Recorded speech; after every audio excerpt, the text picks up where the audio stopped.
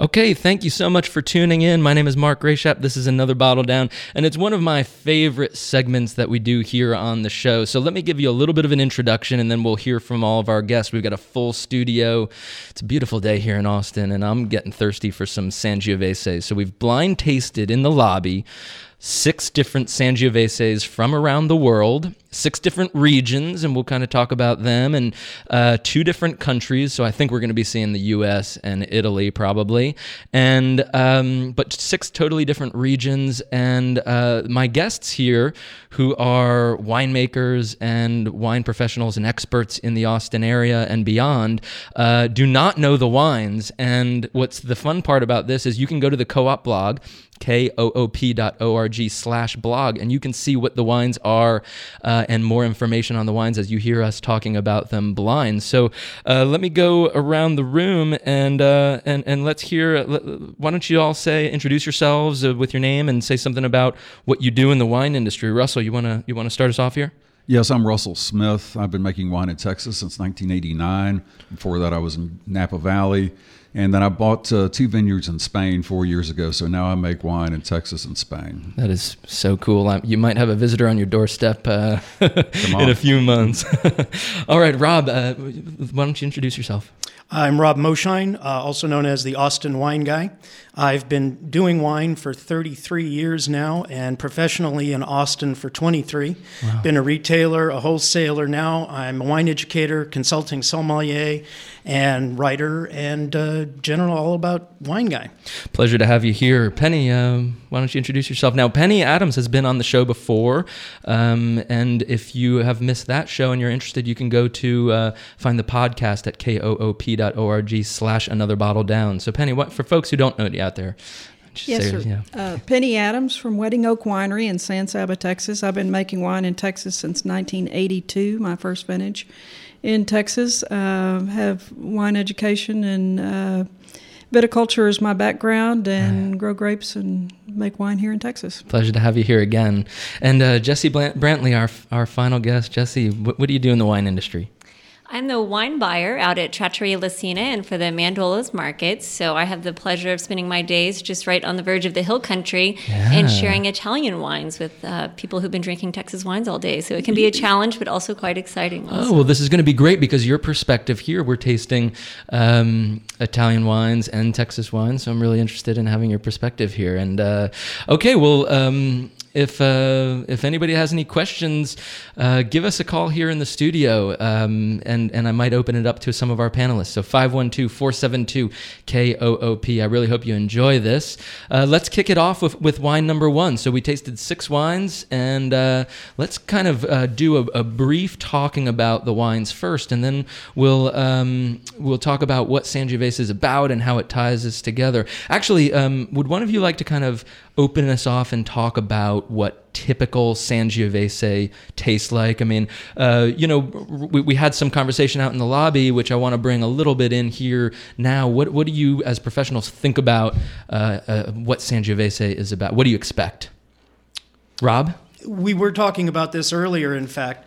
When you think about Sangiovese, you think about a soft, light, lush wine, easy to drink generally, friendly. It can be a bit more complicated, but to me, initially, it's a soft, supple, easy to drink red. Okay. High acid, too, I think, is one of the things that defines it. Yeah. Jesse, you want to talk about some of the kind of incantations that aren't just simple, right? There's some that are world-renowned and have a little bit more body. Absolutely. You're going to find some really nice, complex, dense Sangioveses in Montalcino, and both Rosso di Montalcino and Brunello as well. Yeah. So you get that nice complexity. You have the cherry, but it can be more dense, dark cherry and have a luxurious, almost cocoa feel to it with all the beautiful minerality. And Sangiovese just screams for food. Not that it's not fantastic on its own, but it has those nice dried herbal qualities that just pair wonderfully with Italian cuisine. Yeah. Russell, I don't think that they drink much Sangiovese in Spain. No, they don't. It's pretty much unknown, but I would agree with Jesse in terms of enjoying Sangiovese, because for me, they're usually best with food, and because they tend to be a little firmer, mid-palate, little more acidity, as you mentioned earlier. Right. They really need some kind of, nice tomato sauce or maybe a nice Italian cheese to show to their highest advantage. Right. Wonderful. And Peggy, I would like to have you now. Your Sangiovese is not in this lineup. We will say that. So you're tasting from a neutral standpoint. Can you give us just a very brief in and out of growing Sangiovese? What are the little particularities?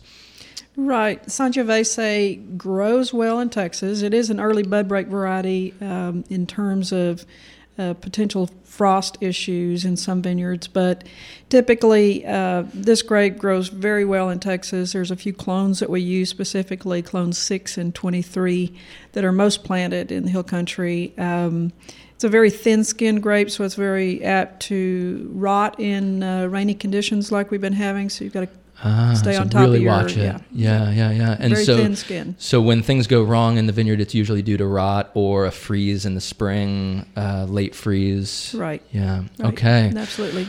Well, I hope you all are thirsty. Let's start getting into the wines. Russell, you're to my left here. You want to start us off on wine number 1 of 6. And again, folks, if you're just tuning in, you can go to the koop.org/blog to see what the wines are that we're talking about here.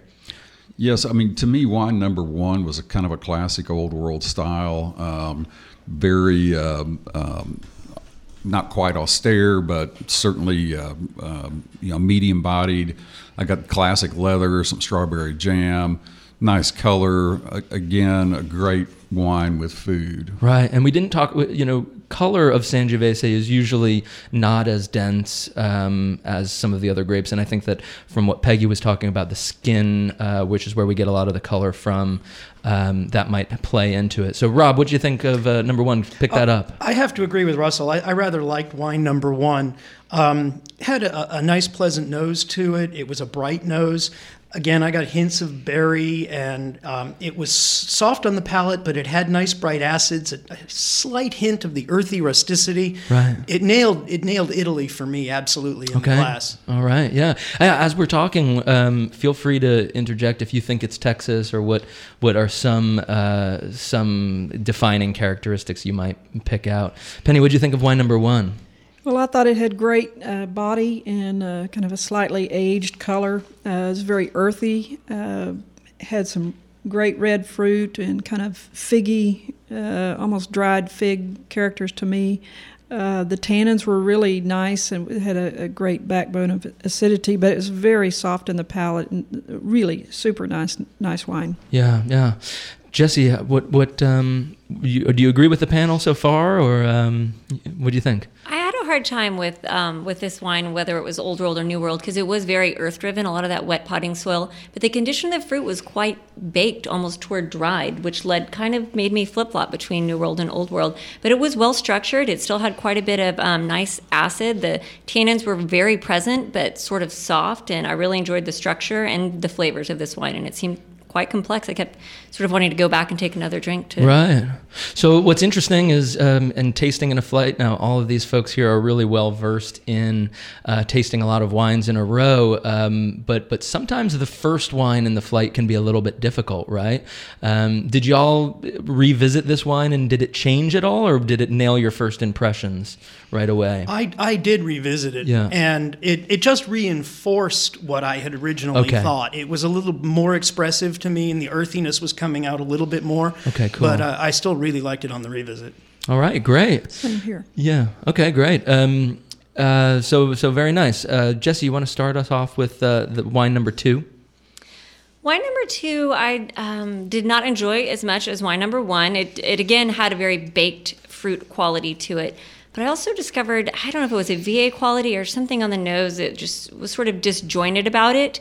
I felt like it could have used a little more acid, and something about the tannins on the finish just left an unappealing flavor and feeling in the Okay. mouth. I just want to help listeners out there put together, in the wine industry, we use this word VA. We throw it around a fair amount. That stands for volatile acidity, which is basically that balsamic, it's technically acetic acid, so that's what balsamic vinegar is, and it's kind of when something goes maybe not the best way, and the wine is tending towards vinegar. Peggy, what do you think of wine number 2? So I thought it was, it left me lacking the desire to, I really didn't desire to go back and visit it much. It was big, but it wasn't something that I could really put my taste to. I felt like it had a little earthiness, but not a lot of fruit. It was big and kind of empty, so to speak, for me. Yeah.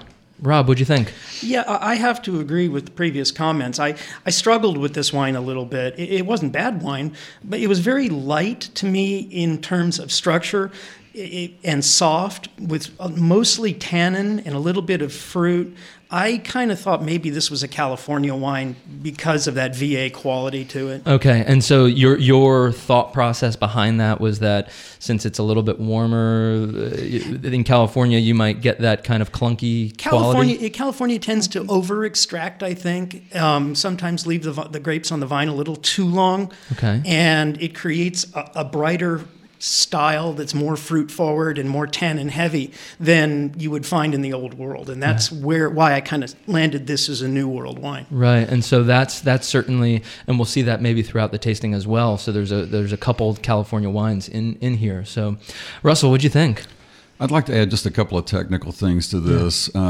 Speaking specifically to the warmer climate aspect of this wine, which I agree with, and volatile acidity in general. There are two components to volatile acidity. There's the one that you mentioned, which is acetic acid, which is a result of bacterial action causing vinegar, basically. Right, and then the other component, which is actually more common in wine, is ethyl acetate. Right, which is an ester. Right. Which most people would recognize as fingernail polish remover. And that is typically, that's what I get in this wine, although slightly, but that is more typically what you find as an expression of volatile acidity in modern wines. Right, absolutely. Okay, so maybe not the favorite of the bunch here, but we will see. Let's hit wine number 3, and then we'll take a short break and we'll talk more about the journal and a bunch of other things going on. Who wants to start this one off? Wine number 3, Rob. Why don't we start with you? Oh, okay. This wine was unexpected for me. I mean, in terms of thinking Sangiovese, as we talked about earlier, it had a very ripe fruit quality to me. I got a hint of eucalyptus under there, which I don't never ever expect to see in Sangiovese. Very chewy structure, chewy tannins. It said probably, again, someplace a little bit warmer, but it didn't have that California style, so I'm thinking it might be somewhere southern Italy. Right, so that southern Italian is seeing more sun, more heat, and so you get a little bit more ripe fruit. Right. Yeah. What Penny? What do you think? Right, I agree with Rob there on the. I felt like the alcohol was a little high on it, and that's, to me, screams it was a hot weather, probably southern Italy in my opinion, but. It had bigger acids than number 1, certainly. Lots of layers of black currant and red fruit and kind of an earthiness. I did like this wine. It wasn't my favorite, but I did like it.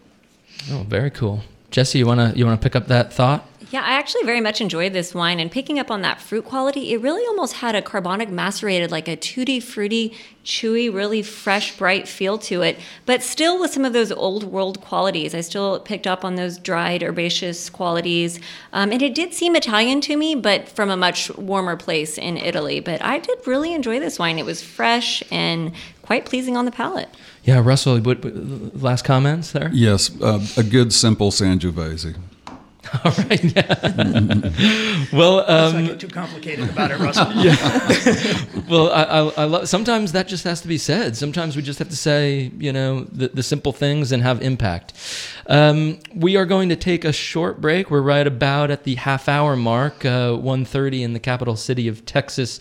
Thank you so much for joining us. This is radio for people and not for profit, and we always have a really fun time here. Remember, this is our Texas versus the World edition of Another Bottle Down, and if you want to see more information about the Texas Wine Journal, it's texaswinejournal.org, and Daniel Collada is the one behind rating Texas wines in a blind and unbiased way, and then one of the top wines in the category gets selected. It gets written about on that website, and then we try and throw it in here on the show, and we always have a lot of fun with it.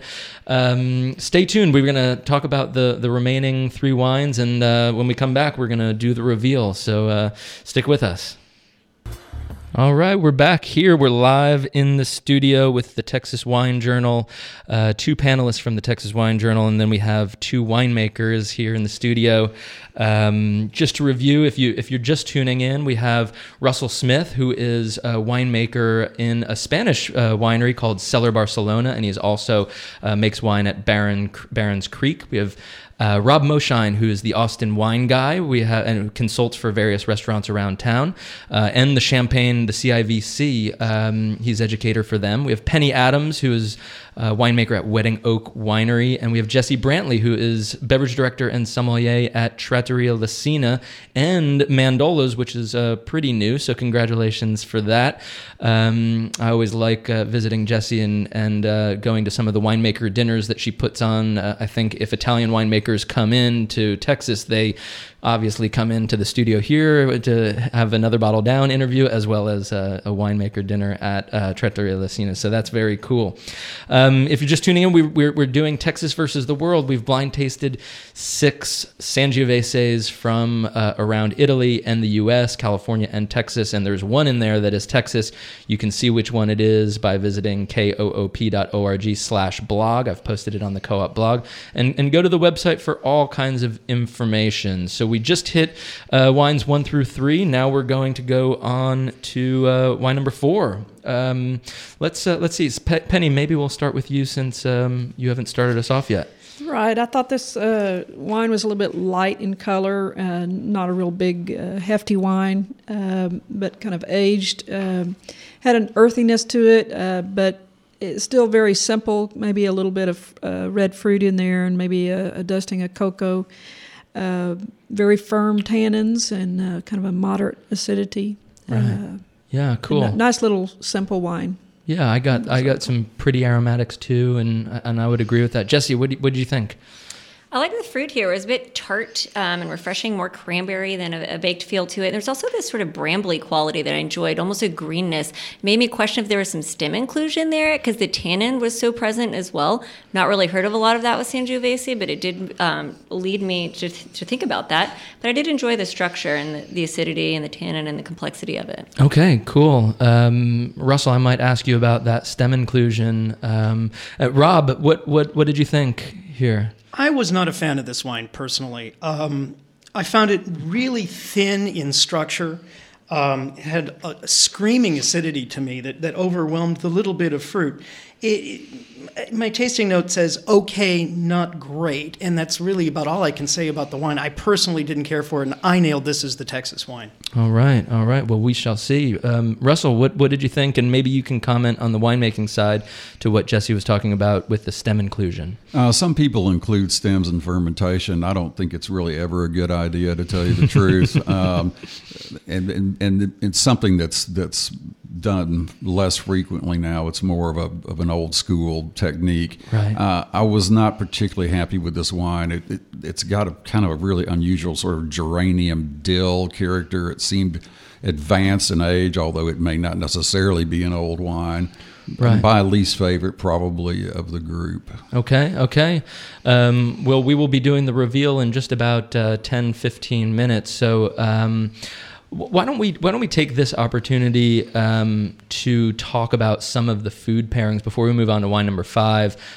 Jesse, I think that everybody had said that Sangiovese is a really food-friendly wine. Can you talk about why that is, and maybe some of the foods that you and Rob in the restaurant world really work with and try and get the staff to kind of play around with the customers? What is it about the wine, and what does it go well with? So Sangiovese, one of the classic indicators, is sort of a tomato leaf component. So to me, it just really pairs beautifully with tomato sauce.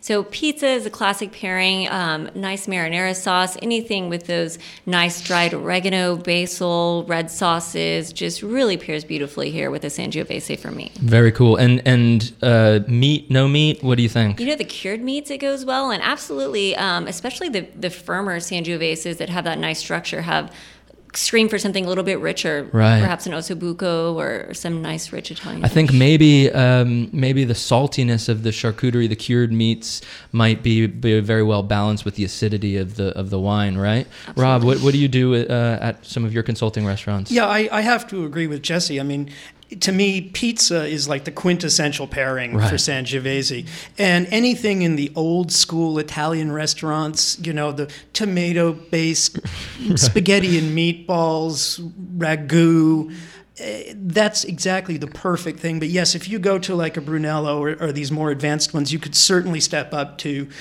heavier braises or even a steak off the grill, because it does have the body to do that. But your everyday Sangiovese, it's just like perfect with Italian food. Yeah, very cool. Russell and Penny, do you, when you're cooking at home, do you agree? Do you kind of play with the same sort of things? Do you have any different twists? I actually enjoy Sangiovese with chicken on the grill. I think it stands up to it pretty nicely. It's as long as it has some good crusty skin on that chicken, with some herbs of oregano and things like that. Cool. Russell, any thoughts? I usually drink it when I'm out. I don't drink a lot of Sangiovese at home, but it's a treat. I'll save it. Yeah. Well, very cool. Thanks for your insight on that, guys. Let's Russell. I might come back to you and to kick us off with wine number 5. What'd you think? Actually, I like number 5 quite a bit. It had a kind of a spiciness that's a little bit unusual. I got some clove on the nose and on the palate, a little dried cranberry, a little short in the finish, but overall good effort and very enjoyable. Yeah, and structure-wise, fair amount of structure? Yes, nice acidity and good firm tannins. Great. Rob, what'd you think? Yeah, I have to agree with Russell. I rather like this wine as well. It was soft, but at the same time, it had a nice supple quality on the palate, good fruit, a hint of that earthiness, strong tannins that weren't overwhelming. It suggested Tuscany to me, in kind of a classic style of Sangiovese. I liked it. Yeah, very cool. Penny, what do you think? Well, actually, I disagree. I didn't like this wine at all. We like disagreement here on another bottle down. The nose was off. It was very herbaceous and kind of microbiologically unstable. Something was off with it in my palate, in my world. Where does that direct you? I mean, so obviously microbiological instability can happen anywhere. Does this point you to a certain, sometimes these old school wineries do things where you can pick up what some people might consider flaws, and typically it's the winemakers, I should say, that are more critical to the flaws, and sometimes, just regular folks who work with all different kinds of wines aren't so critical of them. It really, I remember here on Another Bottle Down, we did a Roussan, Texas versus the World, and the room was divided because it was clearly pretty oxidized. There was one that was clearly oxidized, and the folks who worked in restaurants, that was their favorite wine, and the winemakers, it was their least favorite wine because it was on the border of acceptable, but for the winemakers it wasn't. So it's interesting that you say that. Right. I mean, it could point to a lot of different things in the cellar, from bad barrels to other things in the cellar. But it doesn't point you to a certain region. No, not necessarily. Okay. All right. Cool. Jesse, you want to jump in the fight here? Sure. I'm actually more in line with Penny. The first thing I wrote down was barnyard quality, which is not always necessarily displeasing, but it did seem to sort of jump out at me, along with leather. And then fruit seemed to be a bit secondary coming out in this wine. Yeah. But I like this wine. It wasn't my favorite, but I didn't necessarily dislike it either. Okay, all right. Well, that's what the whole world of wine is about: disagreements and agreements, and hopefully, then we can find some agreement and enjoy each other's company, right? Which I'm sure we will in the lobby afterwards. Okay, who wants to kick us off for the last wine number 6, and then we'll talk about some other things and do the reveal. Well, I'll start off. Okay, great. There, Penny's jumping in. So I thought this was a pretty wine. It was a big, deep color to it, bright, and the aromas kind of stuck out to me as kind of big red and black fruit together, actually. It had great structure, I thought, very balanced tannins and acid. I just thought it had a lot of fruit, and it was a big old wine that you like to sit down with. All right. Something big off the grill. Yeah. Well, does anybody agree with Penny here? That I'll pick you next. Yeah, I agree with Penny. This to me struck me as being a Reserva style wine. Okay. Maybe a wine that had been in barrels 2 or 3 years longer than some of the others, and right. So it's got a more mature character and better integrated. Very cool. Yeah, Rob, what'd you think? I tend to agree. I liked the wine. Soft nose. I also got those dark fruits and really solid tannins. I found it a bit hard-edged for some reason. Okay. The tannin and the acidity. Can you explain that a little bit more? Yeah, the tannin and the acidity seemed to overwhelm the fruit, and it made it a little more difficult for me.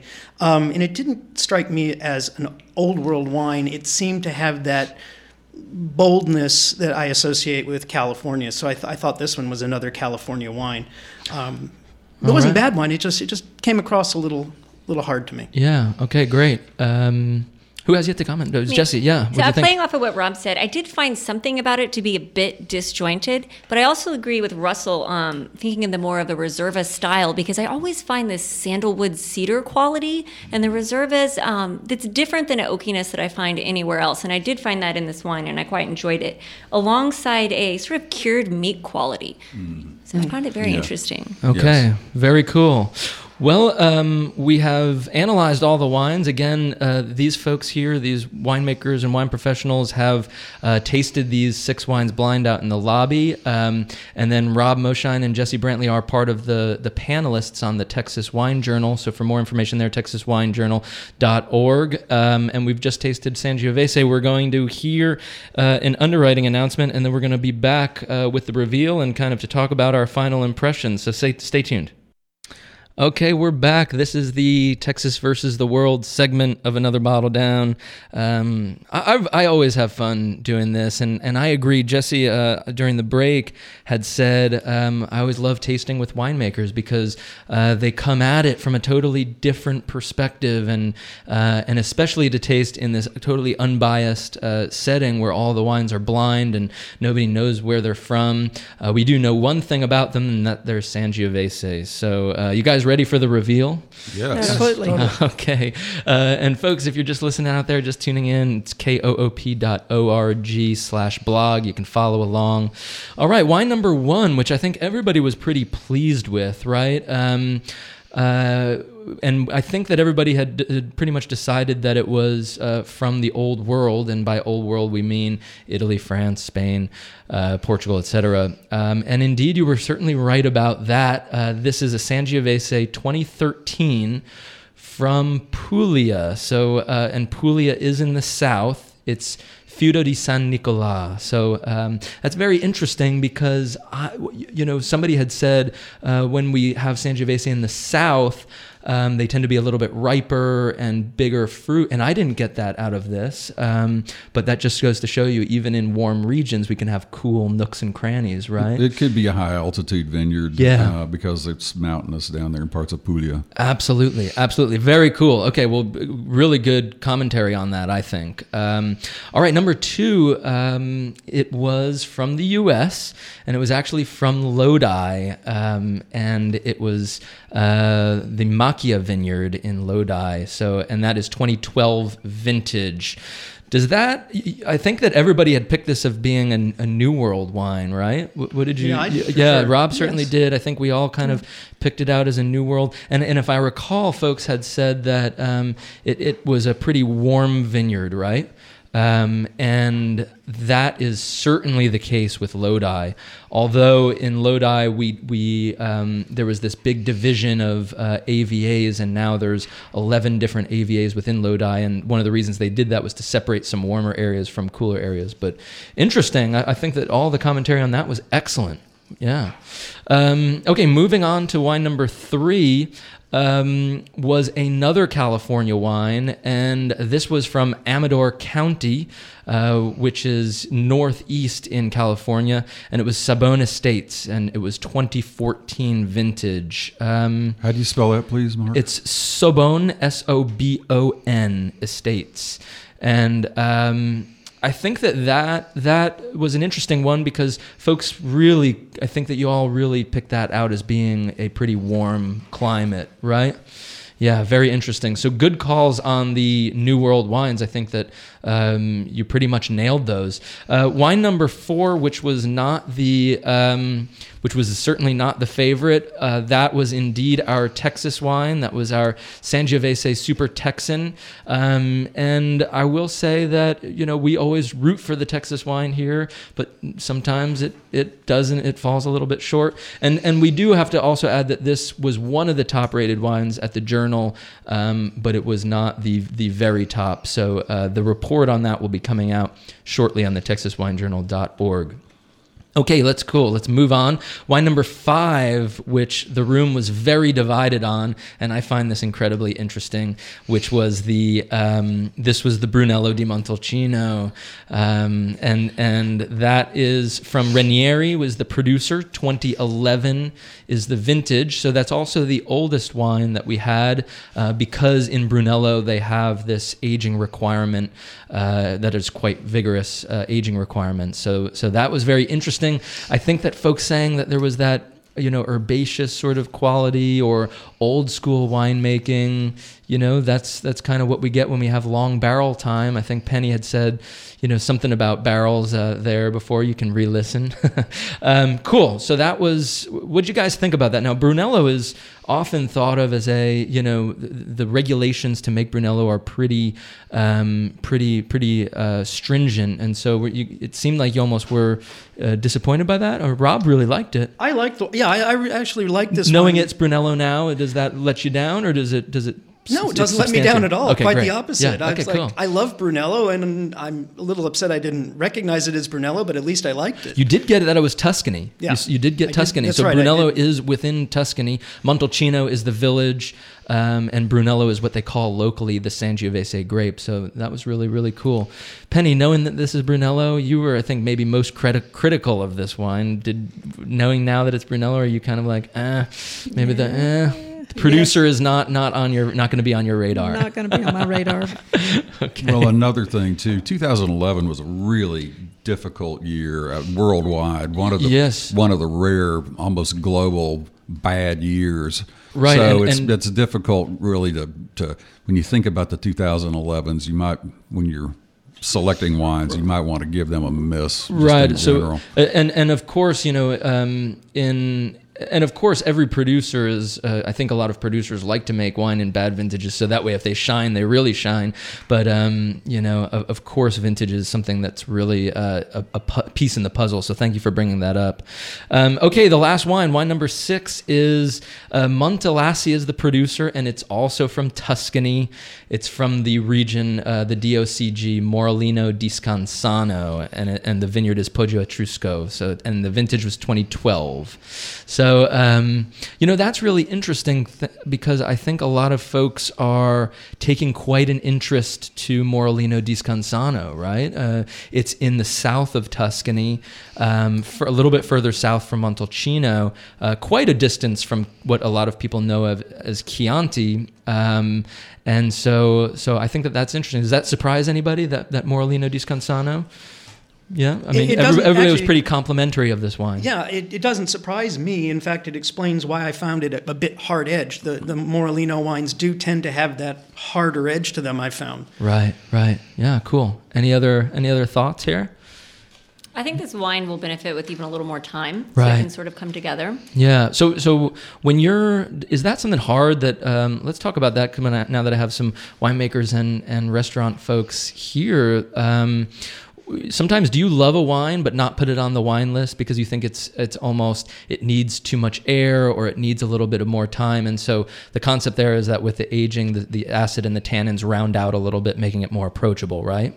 Absolutely. If I don't feel like a wine is readily drinkable, then I'm going to go ahead and let it sit in the cellar for a while until it's showing a little bit better. Yeah. And do you do that? Do you cellar wines at Lisina? We do. We have a little bit of storage space out there and lots of flexibility with changing the list up. So if something's not drinking as it should, then we're fortunate enough to have the room to let it just sit and rest. That's very cool. I did not know about Lisina. Awesome.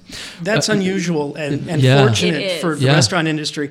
I consult for hop fields, for example, and they don't have the inventory or the space to cellar wine. Right. So there we have to be very cognizant.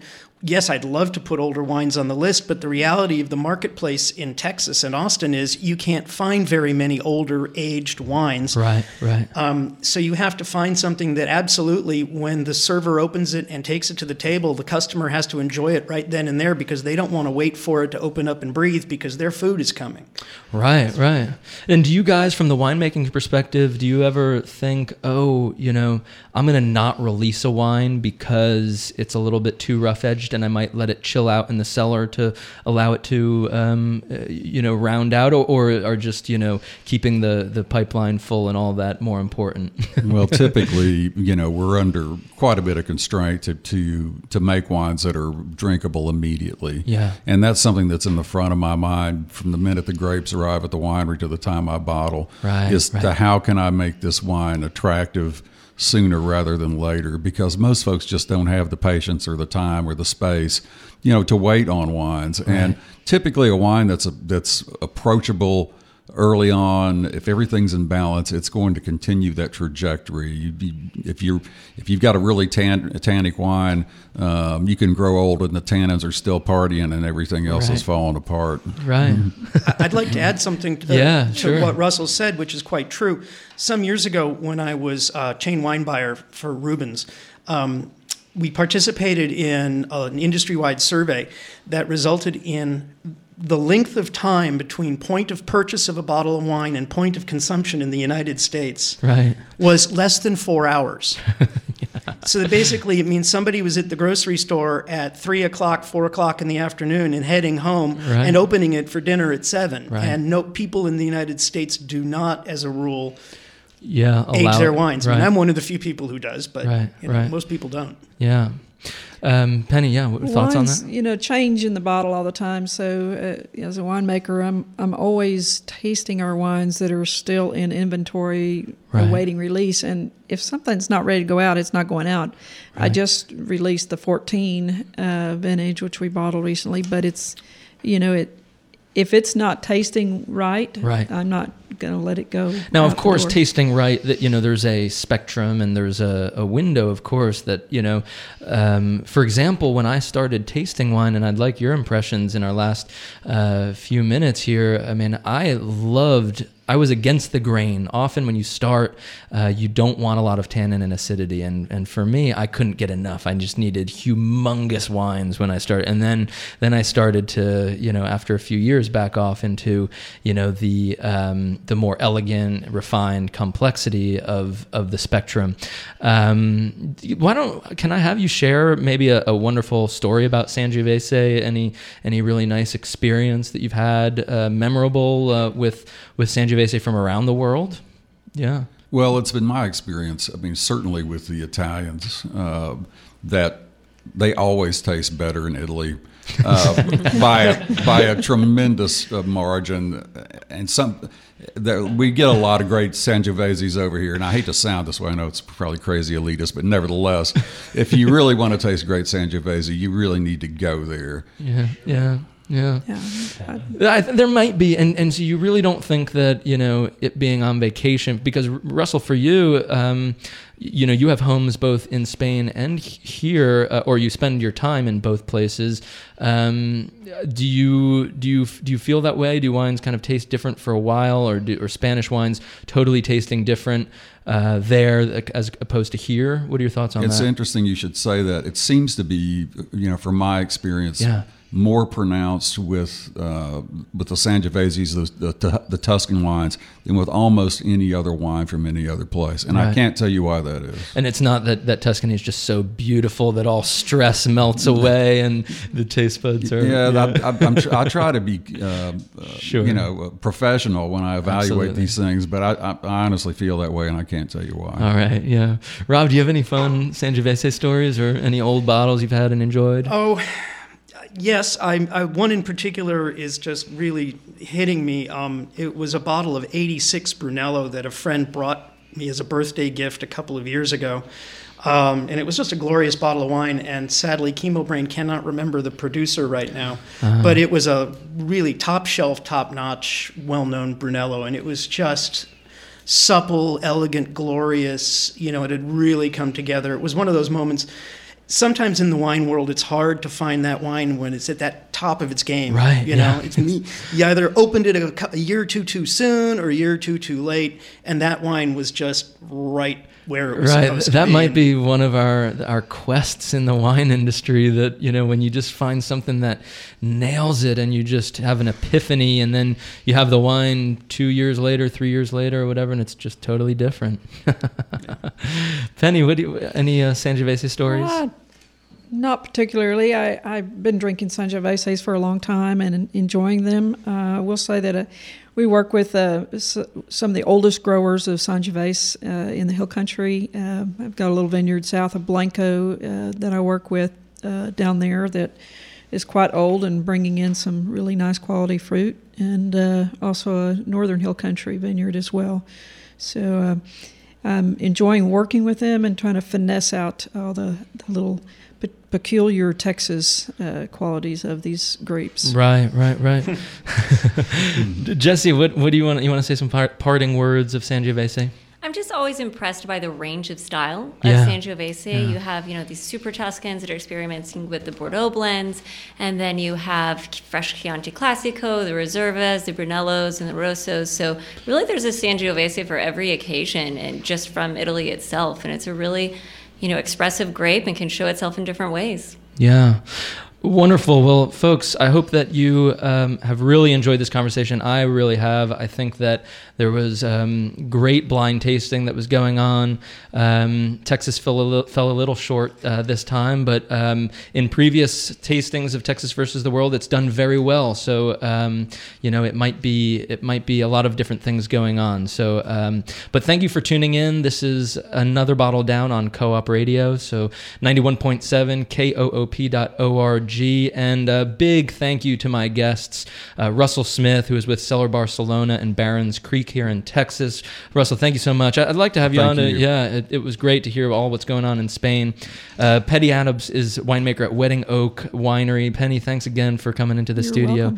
Rob Moshin, who is the Austin wine guy, consults for several restaurants in town here. And Jesse Brantley from Trattoria Lisina and Mandolas. Thank you so much for being here, guys. It's a pleasure. Thank you so much. Yeah, okay, well, stay tuned for Michaela and What's Your Status, and keep it pegged to Co-op Radio throughout the 3 o'clock rock block and into the evening.